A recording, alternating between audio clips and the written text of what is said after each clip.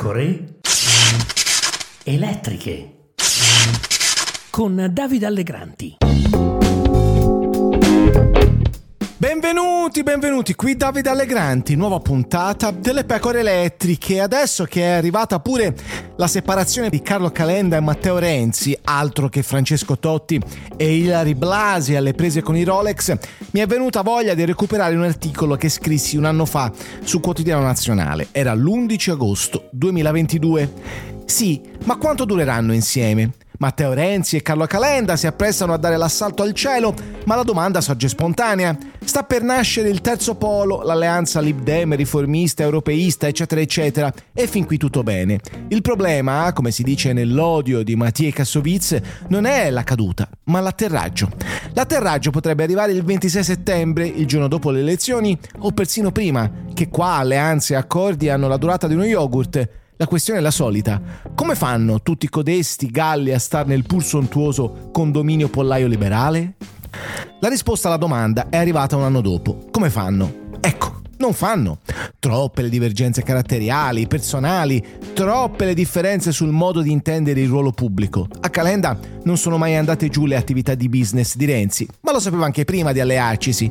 E a Renzi non è mai piaciuto che qualcuno gli dicesse come comportarsi. È un tattico. Lo ha spiegato bene in questi giorni Giovanni Orsina, proprio qui alle pecore elettriche. Penso che Renzi ormai sia Renzi, ma non soltanto per l'elettorato di centrodestra, sì, ma un po' per tutta l'opinione pubblica italiana. Renzi è considerato perduto, cioè sì, è considerato uno di cui non ci si può fidare, che è centrato sulle sue cose, che è caratteriale, che è ombroso, che non segue una linea. Insomma, la mia impressione è che ci si sia proprio, cioè quella frattura che si apre tra il 2015 e il 2016, cioè ormai qualche anno fa, fra l'opinione pubblica italiana e Renzi, che poi porta ai risultati del referendum del 2016, quella frattura non si è più ricomposta.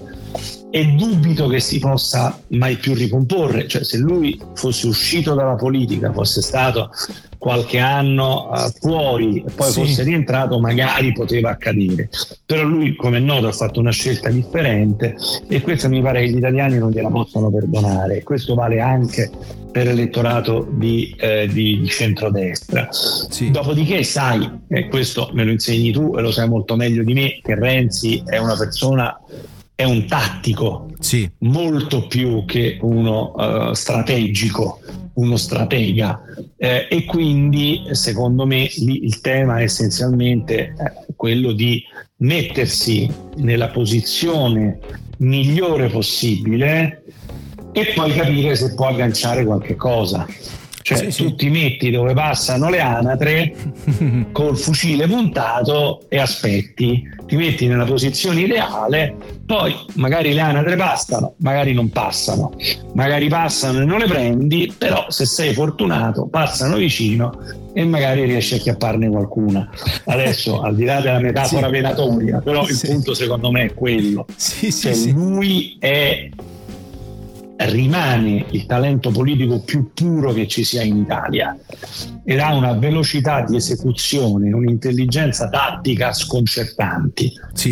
E siccome lo sa, allora giustamente lui dice: io mi metto in quella posizione e poi vediamo, appunto, dicevo prima, se Forza Italia nei sondaggi comincia ad andare seriamente giù, lì si apre un problema e quello potrebbe essere il passaggio dello stormo di anatre.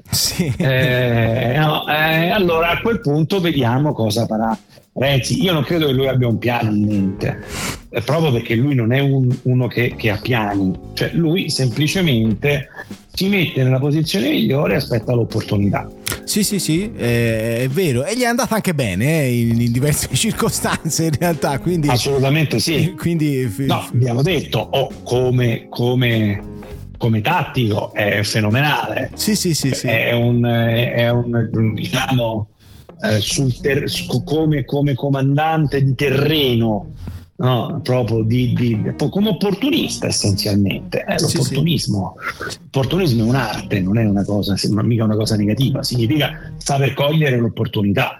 Ecco, io penso che la fine del progetto terzopolista non abbia fatto bene ai partiti che avevano cercato di crearlo. Gli elettori riformisti, moderati, Lib Dem, insomma chiamateli come volete, si sono sentiti traditi. Erano convinti, e probabilmente lo sono ancora, che ci sia uno spazio al centro che valga più del 4-5% a andare bene.